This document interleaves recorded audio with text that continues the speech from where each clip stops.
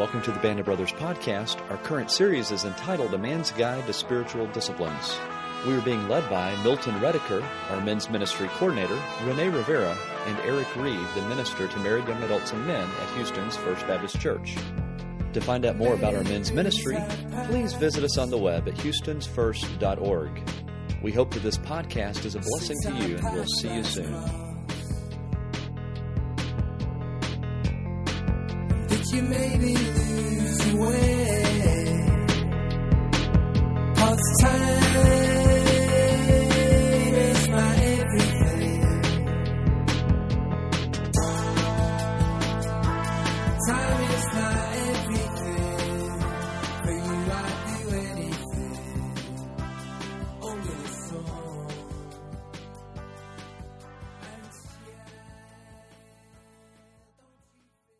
Lord Jesus, thank you so much for who you are. We love you and praise you again for the rain that's happened, Lord, and the rain that's coming. And God, we just ask that tonight that you prepare our hearts and we're receptive to your word and this discipline about fellowship. Lord, we lift up our brother Eric, our leader, who has been injured. And God, we just ask that you heal him quickly. Give him relief from the pain. And God, also, we thank you for an incredible weekend at Choye. Jesus Christ, and we pray. Amen. Well, guys, I'm glad to be back, but I got to let you know, man, I still got whelps from paintball. From the paintball. I was out with Pastor Greg, and I was covering those. I had his six, so to speak, and man, I got whelped because everybody wanted to shoot him. So I think I'm a little bit bigger than Pastor Greg in girth and height, and I got hit. Hey, today's spiritual topic, spiritual discipline, is fellowship. So before we get into it, any of y'all have an idea of what fellowship is? What is fellowship? Any thoughts on that? A gathering of people. Gathering, okay. Let's say godly people. Gathering of godly people. You know, it could be Sharing a common purposes. Gathering of worship. What? You just stole my idea. Worship? Yeah, gathering of worship. To worship? Yeah, that's all. Another one on there would probably say gathering to learn more, and learn about God's purposes. To learn. Fellowship. Anything more on fellowship? Helping one another. Helping? Okay. I think Milton's writing fast enough. What was the last thing? Helping one another. Anything else? Have they got the scriptures in front of them? Not yet. No. You could cheat.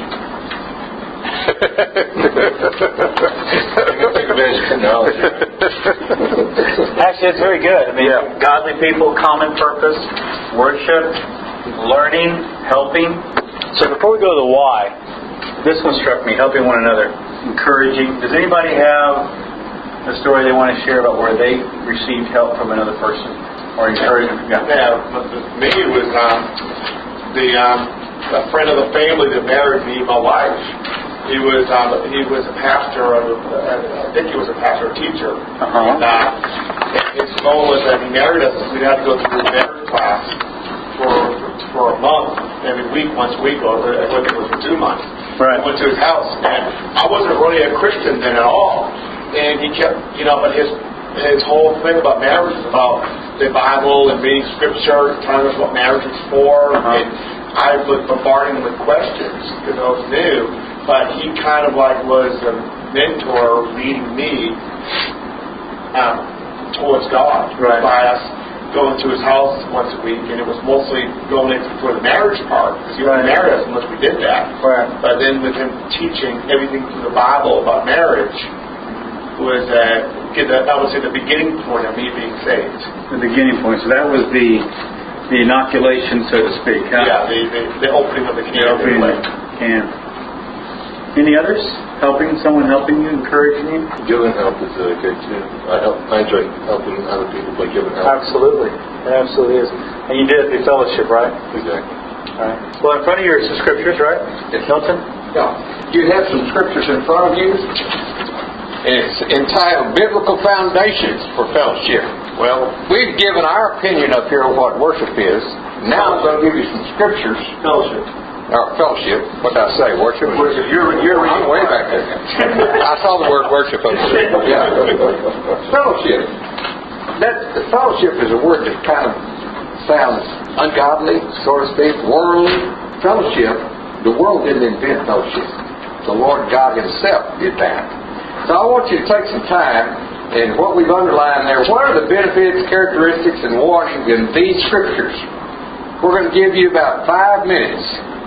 And I'm going to ask each of you to just, I think you'll take time to go, every one of you, I was going to assign each of you a scripture, but if every one of you will go through these and see what benefits, characteristics, and warnings for fellowship are in these scriptures. So do that right now. That's your assignment now for about the next 5 or 6 minutes. Pens down! Alright, Milton, I want to help you out here. Go ahead. Alright. You had 10 verses there. So let me give you the genesis of this real quick. We were talking about fellowship, and we met yesterday, and Milton came up and said, hey man, I got all these verses here. And we were just like, you know what? You're right. That was just amazing. So we sat and prayed. We had lunch. And Milton brought the verses up. And we were discussing this. And he said, you know what? These verses speak volumes. And from there we found a theme. The benefits, characteristics, and warnings. And that's the genesis of this little exercise. It's a formidable exercise and one that's needed. So throw them up here, man. Give me the words. Benefits, characteristics, or warnings. Give me a benefit. Or any BCW. Encouragement. Would that be a benefit? Yeah. Okay. Very first one is to stimulate one another. Is that a characteristic or a benefit? Both. It's a benefit. Might be a warning in some places. But it's a really characteristic what I'm marking. Stimulate. Characteristic? Characteristic. I guess, the stimulation would be the characteristic. Stimulation, right? Yeah. The what? No. The love of good deeds would be the benefit. There's also a warning in that same verse that don't forsake the assembling of yourselves together. That's a warning. Stimulation could be a positive and a negative way. See, That's where the warnings, because once again it teaches as your fellowship. The problem with it though is that you have some people who teach to run kind of the wrong message. So through the Bible to your own opinion, I would say warnings would be opinion too. Opinions could be under warnings. People give their own opinions on what they believe, what this is. Okay. We're going to come back to stimulation because that's important. What are the benefits and characters or things you saw in the Scriptures? You can cheat, you can look back at the Scriptures. The second verse there, Acts 2:42. They were devoting themselves to the apostles' teaching and the fellowship. That's a characteristic. So, how about devotion, right? Yeah. I have to remind Milton that he's a teacher. Devotion. And what was the benefit of that? Breaking bread. Is that a benefit? So, Benefit, The benefits would be not breaking bread. And praying together, right? Yeah. That's prayer? Breaking bread and prayer, yeah. I would think prayer would be a characteristic. How do we do this? Benefits prayer. It's also a benefit. But what's this? Meditation. I mean that in the sense of, it's spelled right. I'm going to say this, prayer and Scripture. The one thing on a warning would be... Actually, that's a benefit. What's the benefit? It could be both. Right. Okay, anything else? I would say first, that was one big thing I think I read, personal interest on the warnings. Personal interest? Yeah, personal interest. You keep going back to that, and we're going to address that. That really falls under where it says there in the third one, do nothing from selfishness or empty conceit. So warning, selfishness? That's a warning. Well, it depends on your personal interest is. Yeah. I'd say the first one, consider again. It says, let us consider. So consider could be a characteristic. Considerations? To think, and the benefit would be discernment. Considerations, okay. Discernment. And there's a warning there in 2 Corinthians, do not be bound with unbelievers. Yeah, that's what confused me a little bit on that. Because you got a lot of people who come to church that take Bible classes who aren't believers yet. So let's unpack that. That's one thing that I'm kind of confused about a little bit. So let's unpack that. In the stimulation, you brought this up, and you also brought personal interest up.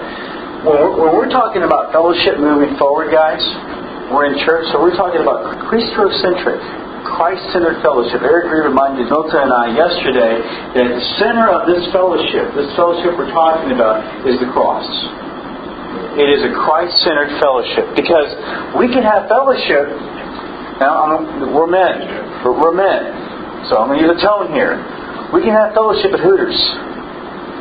And Christ is not at the center of that. Okay? We can have fellowship at a football game, and Christ may not be the center of that. Now we're talking about the GM6. You got the invitation, the GM6 got my 6. We're talking about a circle of 2 to 3 guys, peers that are your friends.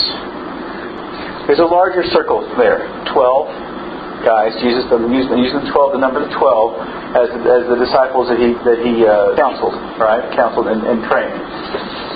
In those 12, one deceived him, one betrayed him.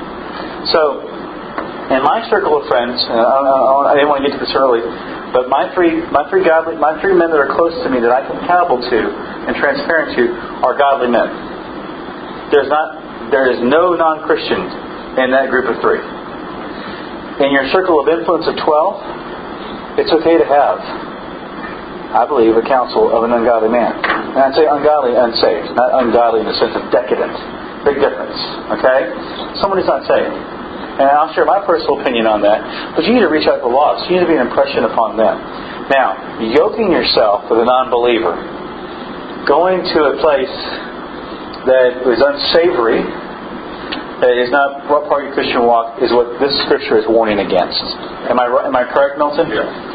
Let me give you a good example of that. Just today I had lunch with our pastor. And one of the guys that stayed after the lunch, he did the speaking today down at High Point. I think it's what we call it. Downtown? Downtown. High Point, yeah. And he spoke. And one of the guys, there were 2 guys, stayed around and talked to him after it's over. And they stayed and they stayed. Well, I was ready to go. They stayed and they stayed. We got in the car and he said, let me tell you about one of the guys that was there.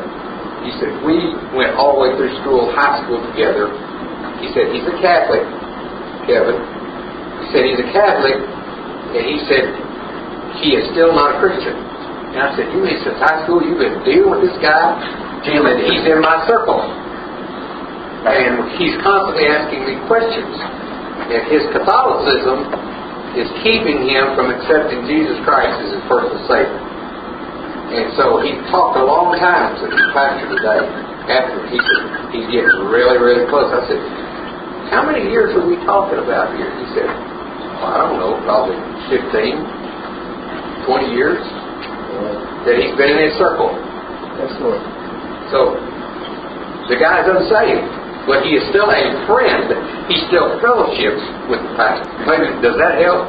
That makes sense. I think, too, I can see where you're coming at, and thank you for explaining that to me, because it says, reason why I put personal interest on there for, because it says that in the Scripture right there, in that part there, do not merely look out for your own personal interest, but also the interest for others. Mm-hmm. That's a very good point of warning, because some people might do something just to benefit themselves, in a class or something like that, which is something that's not. You're supposed to be helping everybody else out, not just helping yourself out. Mm-hmm. Maybe someone's trying to do it to become more influenced in the church. Absolutely. So it's to a point where that was why I put personal interest on it more than anything else, because I think that's a big point for a lot of people, because when I was young and I was going to class and they tried to wing me as a young kid, these teachers were teaching things then that now I've learned was totally wrong. And they actually drew me away from God and from learning about the Bible when I was young, because there was so much kind of things they were teaching which did not make any sense to me. When the pastor told me that dinosaur bones were planted by the devil because they never existed, and I was dumb. I was like, wait a minute now, we got all this proof. How can that be? And all that kind of nonsense. And he was a pastor. He was running a church in Massachusetts, and my mom just took me there because she just wanted to drop us off on a Sunday morning. She was taking my mom and dad to go out and do something, and it just drew me away from the Bible for a long time. For a very long time in my young life. False teachers that I should talk about. And that's and that's a kind of thing I guess talks about a little bit. Teaching not from the Bible, but teaching from the personal interest. So what you do, personal conviction. Yeah. Would I be arguing, circle, devil faculties, semantics, if I said, well, look, is that, like you said, I remember in Catholic school somebody was praising Mother Teresa, and I said, well, wait a minute, she's doing what she wants to do in her self-interest. To an external observer, she looks pious, but I'm doing something I don't even want to be doing. I don't even want to be here with you people studying this stuff. because I don't think you're on the right track with it, especially with children, and Not now, back then. yeah, this is high school. Okay, yeah. I'm not making light of I just want to clarify because I mean, I don't think you should take kids and beat the Jesus out of them because they can't understand the second degree polynomial or something. Right. That's what they did then. But my point is, this whole thing about your own personal interest, how do you make, if you make somebody else's interest your interest, then that's something, right?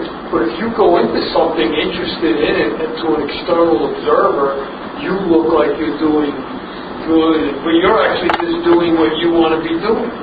Whereas a person who's out digging a hole in his neighbor's backyard trying to help his neighbor fix the plumbing, and I'm up to my knees in muck, and poop and all. Now, is that self-interest or is that? That's being brotherly love. Yeah. So I mean, that would be that's I think that point where I was talking here when it says. Don't be able to look out for your own personal interest, but also for the interest of others. Right. Meaning that when you teach, like what you all do is you listen and you listen to everything what everybody says, and you say, "Oh no, that's what the Scripture says." And it's kind of like not your personal opinion, but it's what the Bible says. And I think that's a big part of it too. You're helping a neighbor out not for your own interest, but to help him out. If my reward is to get accolades on the back and say, "Hey, Renee, you did great by staying in the muck," and then I receive my reward. But if my interest is to help them because they're in need, then no one can question that. So, what are you going to say? The other legitimate motivation for it is to position yourself to have the opportunity to share the gospel. Amen. Yeah. Amen. I've been doing that at work for this Lord too. Yeah, It makes me a little nervous because I'm not, I'm not like we were talking about one class where I can't just read Scripture right up my back of my mind. Right. I'm not that type of person. I have a tough time remembering in school. But one thing I've learned is people see it through how I am. A lot of customers I sell them who start talking about church and stuff like that, the Bible. I'm getting more open now talking to people about what I believe, and I'm afraid to do it. It's awesome. And that's just something that is really good. Kevin, as a follow-up, I told the pastor about you growing up in Catholic church. I said, I know the very guy that can help your friend get beyond that barrier. And I said, Kevin, what? He said, tell him to see me sometime or just walk up and say, I'm the guy that's going to help your friend. So follow up on that. No pressure, Kevin. No. I think it's so powerful. It's all the Holy Spirit. So. I've already been raised by Pastor Greg. Well, I knew you wouldn't mind because I know you're very strong about your convictions coming from Catholic over into Christianity. Fantastic. And this guy needs to hear your testimony. My personal address is I like working with technology. Yeah. And I enjoy helping you to help other people. Yeah, definitely. That's a different perspective or personal interest. Yeah. That's really good. Some warnings mean too, it's warnings, but it's not saying bad. Personal interest can actually fall into self-preservation or characteristics too, in a positive way. Right. I'm not saying it's a warning. This warning means like opinions. Opinions sometimes could fall in a good thing, but the warning is it can fall in a bad thing. So it's a lot of warnings could either. I have a self-interest to become a better man of God every day. Exactly. I think there's only one that's totally warning out of that. Yeah. There's fundamental point. I always hear the word yoke. You talking about marriage, or you talking about the wives? When you say you yoke yourself to someone or something, are you saying you're married to it, or you're bound to them in some way? In some sense, yes. You know what a yoke is for? Yeah, sure. Keeping cattle or a horse. Jump in the fence. Okay. Yeah. And also that catches them and they can't go over the fence because it gets caught in the fence. If you yoke yourself to a brother, it's the same thing as a yoke. It keeps them from jumping the fence, jumping into something that they shouldn't be in. a man is known by the counsel of his friends. So, Well, my best friend is I'm in the same boat. Anti-Christian. Yeah. I'm always working on it. But you know what's so weird about that is that one thing in his life is going to happen to him, and he's going to start thinking of you. And that weak point's going to happen sometime, hopefully, and then also that's when you'll be able to have that breakthrough, because you've been working with him for such a long time. Everybody goes through a weak point. Any other benefits that come out of the Scripture? Great discussion. Any other benefits, characteristics? Become a stronger Christian. That's the whole last Scripture. Ecclesiastes, back on the back page, that whole Scripture is benefits. Oh yeah, the big thing is that it's making each other stronger, because that's true. When you got 2-3 people, you're actually fellowshipping, making yourself stronger, because you're always stronger in numbers with anything out there. You know, look at I'm not using football, but a team is a lot stronger than 1 or 2 strong players. You get a team atmosphere, you're going to win Super Bowls. You get 4 awesome superstars and 8 average players, but when you have a bigger gathering, I believe it makes it stronger. You have more, you get a little strength in numbers than you do as 1 or 2 by yourself. As bizarre as it was, I'm thinking about that little skit at the Unleashed retreat with Chad Overton. When he was up there by himself, they had 3 guys with clubs, and he could only keep from being beaten by the clubs for like 3 seconds by himself. But when they put a row of guards in front of him, it was... And they put a row of 4 guys in front of him. This whole Scripture, It proved the point. It did. this whole Scripture reminded me, have any of you ever seen a rugby? When the ball goes down, they all grab around one another, and they huddle around the ball where nobody can get to it.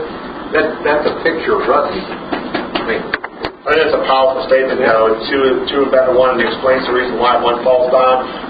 You can pick the other person up, dust them off, where one can be by itself, you fall down. Or you're much stronger with more than one person. Right. You know, even during defend yourself, it's easier to defend yourself with 2 or 3 people behind you than by yourself. And I think that's a really strong thing for fellowship. The more you're gathering, the stronger you are in learning. And in some of those benefits and characteristics, do y'all see friendship in any of those? Yeah. Yes. Well, friendship, yeah.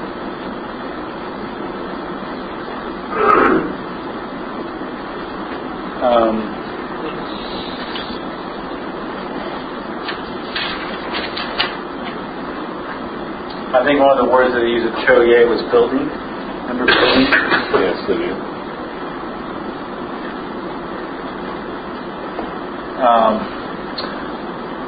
Camaraderie. I spell it camaraderie. Yeah. Close enough. Someone's going to say, hey, that guy writes for a living, doesn't he? Yeah, I do.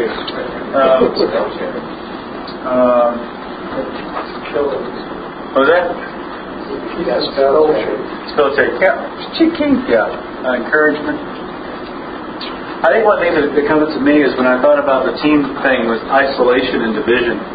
There's a statement, divide and conquer. There's a reason for that. Going back to the analogy you were talking about, the skit they did at Choye. Yes. One other thing, warnings. I'm not trying to jump into the... No. Participate on unfruitful deeds of darkness. That's one thing we were talking about. Have a lot of friends who might not be saved or want to go and do crazy things. Don't hang around with that crowd no more. Or I would say warnings, don't hang around with ungodly people. Or especially if they want to do something like go out and do something stupid. Right. Absolutely. Pretty much you don't do those things anymore. The Bible says you're dead to it. If you're a Christian, you're dead to the old self. You're dead to it. Ungodly friends. Fellowship is characterized by its fruits, guys. well, first, one of the scriptures on the back that's found in 1 John, it says that if we say we have fellowship with the Lord and we're still walking in darkness, we're liars. Yeah, we lie and don't practice reality. Yeah. That's a characteristic. Yeah, that's a fruit, right? Lying. Yeah. And it's so tough too, guys. I'm 39 and I looked a little bit, but I'm 39 and I still have friends of mine that It's like when you become saved when you're 20 and 29, you still have a history behind you. And I know God washed them all out. He's tough with me sometimes when I have old friends of mine or people like saying, well, people call me up and want to go out for a night. And I know in my mind it's going to lead to trouble. But there's still, my self pulls sometimes toward that, and I have to fight. It's tough. It's not as easy, but it's true. God tells you not to do it. No one's out of your life. Right. But it's not easy. It's just not something where I can say, oh, this is what it says, I'm not doing it. Because then sometimes the bad things always pull you in a different direction. Sometimes. So you take them with you. Well, yeah, when I go with them, I'm a different person. They've come with me. It's like my wife, I have to erase every phone, every. Yeah. I mean, it's like like I said, I got this one guy. I mean, I've known this guy forever, and he freely uses 4-letter words mixed with the name of Christ. And always trying sentence enhancers. Yes. But I mean, it's just there. What I don't understand about life in general, if you think about this as a Christian, for all the non-Christians in the world, what is the most used curse word in the world when people get mad? Yeah. They use our Lord and Savior's name every single time. Everybody does, even people who don't even know what Jesus Christ. Somebody comes out of their mouth like they know Him.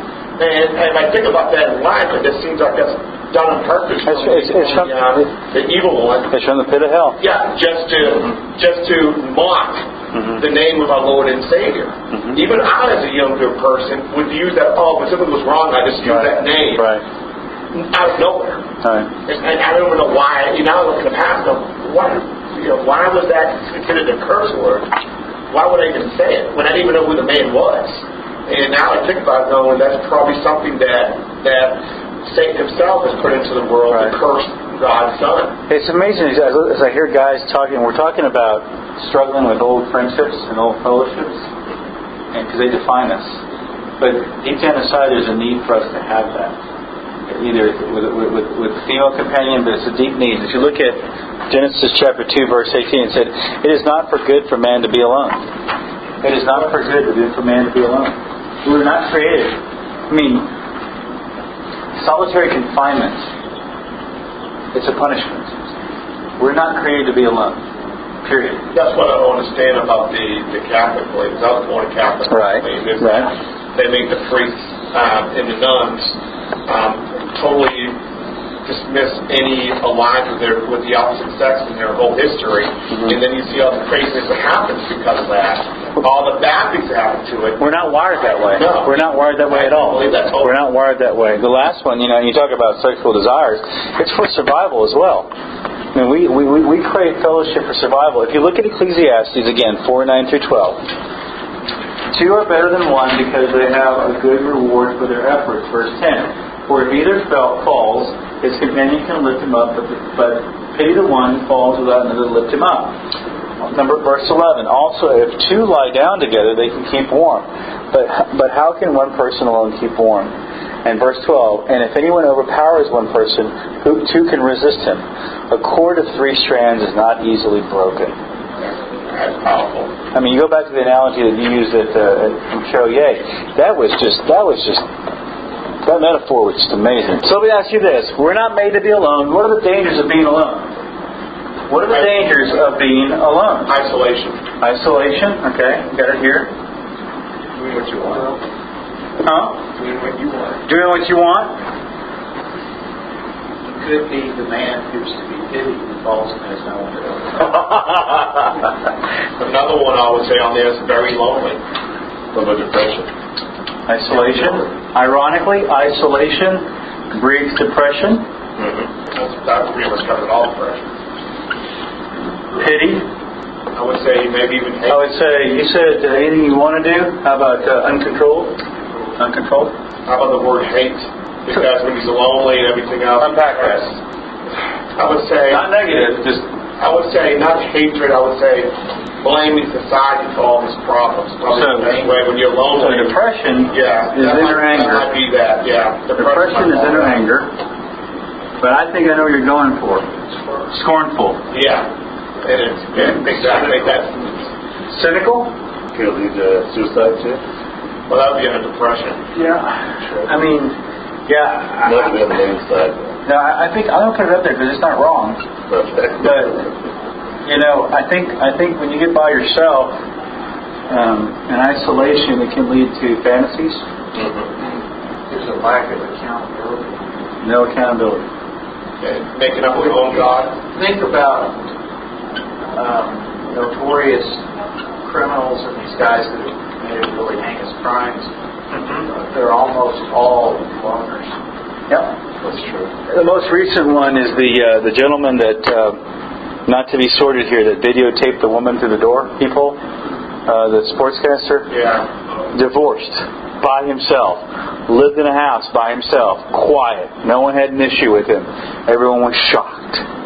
Lived in an affluent neighborhood. It's usually always the quiet ones, the lonely ones, the ones that most of the time. There's always something to change that. Let's unpack this because if you look at Hebrews 12, 1 through 4, open your Bibles to Hebrews 12, 1 through 4. And I want to go back to an very interesting, I thought was a very challenging message by Don Mutton about two roofs. Hebrews chapter 12, verses 1 through 4. Therefore, since we have such a large cloud of witnesses surrounding us, let us lay aside every weight and sin that so easily entangles us, and run with endurance the race that lies before us, keeping our eyes on Jesus, the source and perfecter of our faith, who for the joy that lay before him endured a cross, despised the shame, and has sat down at the right hand of God. For consider him who endured such hostilities from sinners against himself, so that you, won't grow weary and lose heart. In struggling against sin, you have not resisted the point of shedding your blood. So, chapter again? Hebrews 12, 1 through 4. Weary, and I would say hopeless. You might also sense faint in your mind. Faint, yeah. Don made a comment from Cho Ye. He said, a man alone is in the danger zone. And he used a scripture where he presented the man on the mat, the paralytic man on the mat, with his 3 or 4 friends that tore the roof apart, the shingles. And in contrast, they were on a roof, they ripped through the roof, and they lowered the man down, and their buddy got healed and saved. Yeah. So contrast that to David, King David, alone on the roof, sinned and lusted after Bathsheba. That's really an incredible difference, a delta between the two there. So, any thoughts on that? Any thoughts? I thought that was amazing, but any thoughts on what are the dangers of going it alone? That's one thing, too, that this last thing said, is that when going alone, even if you're a Christian, let's take this out of the equation. This is all for people who are non-believers on this. But even as a Christian, believe in Christ. When you're alone, when you fall, I'm talking about like suicide. Right, yeah. But when you fall and stuff, bad things happen to you, when you live more than 2 or 3 people, they can actually pick you up and help you out. You get someone to go to. But when you're alone, that's when the evil, the Satan, I think, can really pick you apart. Because you got no one to go to. Right. Even if you have Christ in your heart, it's still tough when you have no one else to go to. So much stronger when you got more than one person behind you. Especially Christian people. Those are 2 words that stood out to me: exposed and no cover when I was doing paintball. But if you're on your own, it's true. You're exposed and you're alone. Also, there was a word that was put up here when we're talking about fellowship, about discernment. As Christians, we still need to be discernible about the counsel we receive from fellow Christians. Again, why should we pursue fellowship as a spiritual discipline? Why should we pursue fellowship as a spiritual? Do you know we're fellowshipping right here? This is Christocentric fellowship. It protects us. It protects us. It helps us. It encourages us. I go back, and I was asked to retell the story. My relationship with 9 years with 3 guys. For 9 years I've been meeting with 3 guys, Christian men, that have allowed me to become a better husband, a better Christian, a better businessman, less of a jerk, because I am a jerk. Okay? Stronger man in many ways, accountable. These guys I am transparent to, I am honest with, and they come in different forms. One is a lawyer, one's in education, one's in legal, not a lawyer. One's a deacon, one's going to be, one won't be. just by the biblical standards of what it is to be a deacon, he won't be a deacon. But they all love Jesus more than I've been doing for 9 years. These guys, like I said at the retreat, I would eat dirt in a foxhole with. Just love these guys to death. They have got my back. And they tell me what I need to hear, not what I want to hear. They tell me when I'm mean. They tell me when I'm wrong. But they celebrate with me. We enjoy things together. We have interests. And it all came out of just meeting on a weekly basis with these guys. It's not legalistic, and I was sure it's not the picture I'm painting for you. It's not legalistic accountability. Hey, man, what did you do last week? It ain't that. It's beyond that. It's deeper than that. And it's not a mentorship like an old man to a young man. These are peers. These are guys that are 3 or 4 years my age. We're in that circle. One's in his second marriage. One has 6 kids. One has 2 girls. I have 2 boys. One has 1 girl. So just different phases in life. And these guys sharpen me every time I talk to them. And I can call them on a dime, and I'd be there for them. And that's the GM6 model, guys. That's what we're moving toward. The GM6. Got my 6. So I can go to the guys and go, check my 6, guys. Check 6. And they'll check and see how we're doing. How we doing? And sometimes they'll lead the way, sometimes I'll lead the way. Yeah, and the number 3 thing he's talking about too. We had David McCann that was in here earlier. Right. Is one of my guys. I used to have Dave Salisbury, and he just moved to Fort Worth.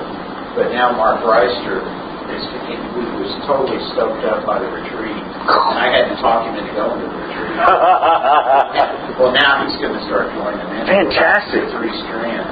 And the other thing that happens with that, too, is on any given week, inevitably people have stuff come up. But if you've got 3 guys, the chances of any 2 still being available so you don't miss it entirely. Right. Maybe one of those guys is really needing it that week. Exactly. You don't miss it. Right. So that's exactly right. We had a 4th guy in too, another guy from our Sunday school. That's awesome. He's really good. Yeah, we're bringing in a 4th guy too. He happens to be a Sunday school teacher and a deacon. He's come in and filtered in, and he's someone that stuck around, and he's asking for it, and it happened. Kind of like when you met your wife, it happened. It's just one of those things. It just happens. The big problem I have is that living so far away, you can't really get together with anybody at the church, and most people at the church live close to the church. You live all the way in Conroe, and you have to work in sales. That's my biggest problem. Is getting more believers I can hang out with that live near where I live at, and that's realistically I don't have that right now. Most of the people I have friends at work, most of them aren't like they're believers. They're not really into their faith that much. Right. And that's the only problem I have. So Mark, do you need to have someone from the church, or can you start a men's group up there? That's what I'm trying to figure out to do. You know what I'm saying? I mean, we can start, but we'd have to meet people, another group with the church to go to where we live at. Okay. We live so far north. So that's what we're going to eventually... So GM6 is going to equip you and help you with that. Because there are guys in your area that are craving... There are a bunch of guys in Pearland. I didn't know this, but there's a bunch of young men in Pearland. And there's 2 men's group that meet on Wednesday nights in Pearland. Yeah. So there's 2 groups that meet in Pearland. We didn't even know about it. There's another Wednesday morning Bible study other than mine, that Mark and I's Bible study, that meet as well. But it's men's groups. So we're running out of time here. I don't want to belabor this, but what should happen when men truly fellowship? And these are some things that should come out of it. Exhortation, to be challenged every day, sharpening each other. Okay? Encouragement, same time lifting you up. I don't think in the 6 weeks that we've been meeting together, 7 weeks now, that we have ever beat y'all up. We want to encourage you. And lastly, accountability. Not alone, no Lone Ranger stuff. It doesn't exist. The Lone Ranger and Rambo were fictional. Okay? They were fictional. And the Lone Ranger still had Tonto. Alright? And Rambo still had his bow and arrow, okay? Well, I'm reaching, but you got it. There's a difference between the balance. Yeah, that's right. What was that? You get the Colonel. The Colonel, okay, yes. Okay. Fellowship is known by its fruits. And Eric Reed, again, reminded us that the cross is at the center of this fellowship. So exhortation, encouragement, and accountability. Not alone. You're three. It's also biblical, guys. Christ is the example of a biblical man that we talked about, that being the self-actualized man, the loving man, the strong man, the man of endurance that we talked about in the beginning of the first week. He also had three men. Three men that he showed himself to, his essence on a mountain. The same men he asked in the Garden of Gethsemane to pray for him. Those three men. One happened to be a rock. Right? Yeah, that's right. It's all mutual though. So for example, when three men that are backing you up, they say that the other three are the ones that backed him up, or would this guy actually have maybe you, but two others outside? One in the sense they're going to be deeper than the other. For instance, my relationship with the one guy that I joked about leaving at base camp, I've known him longer. He and I are tighter. And but I can't reach him all the time. So the other guy's got me. Alan's got me. Yeah, one's going to be tighter. You're going to have, these three are going to have relationships with the other two that you may not be a part of, or they have a history there.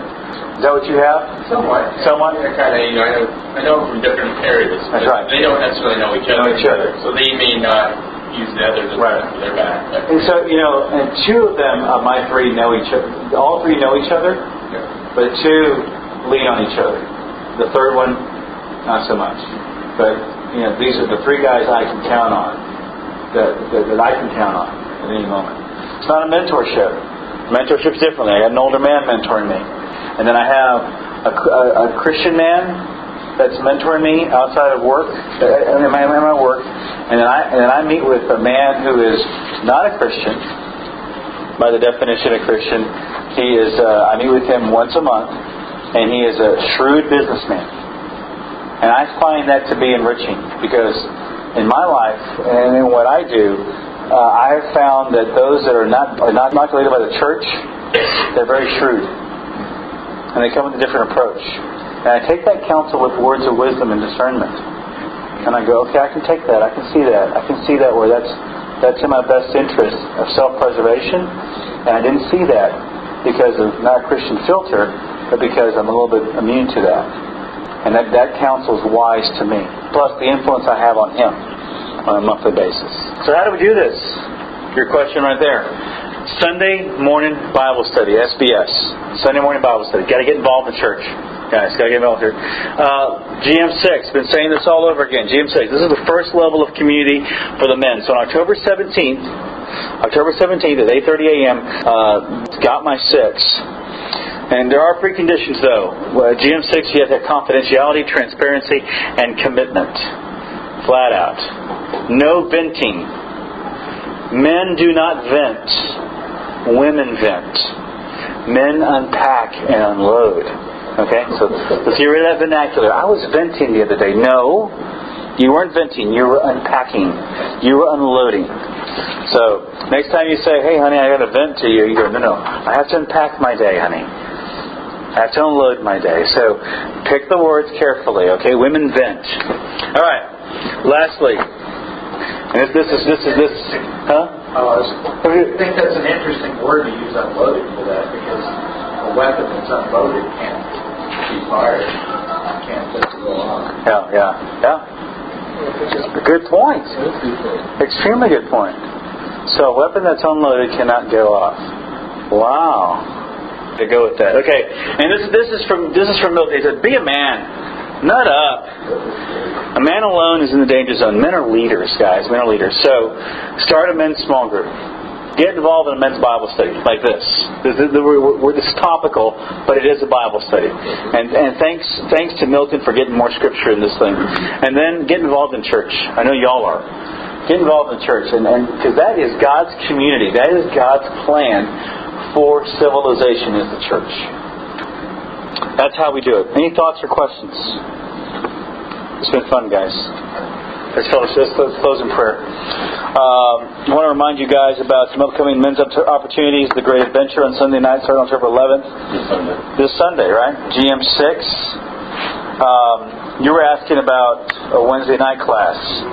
Winning at home, work at home starting in January. And then we're having a field day at Memorial Park on November 7th. Let's pray. Lord Jesus, we love you and praise you for who you are. You're an amazing God. We thank you that you are the God of fellowship, and you've made us. You wired us this way, wanting to crave it, Lord. Lord, we thank you that as we pursue fellowship with men, we pursue a Christ-centered fellowship with you in the middle. Thank you, God, for this opportunity. I thank you for the men in this room. In Jesus Christ, let me pray. Amen.